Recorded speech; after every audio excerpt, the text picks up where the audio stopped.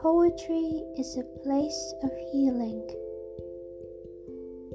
and in this place, which is called the Mystic Poet Podcast, I will use my words to heal your hearts and create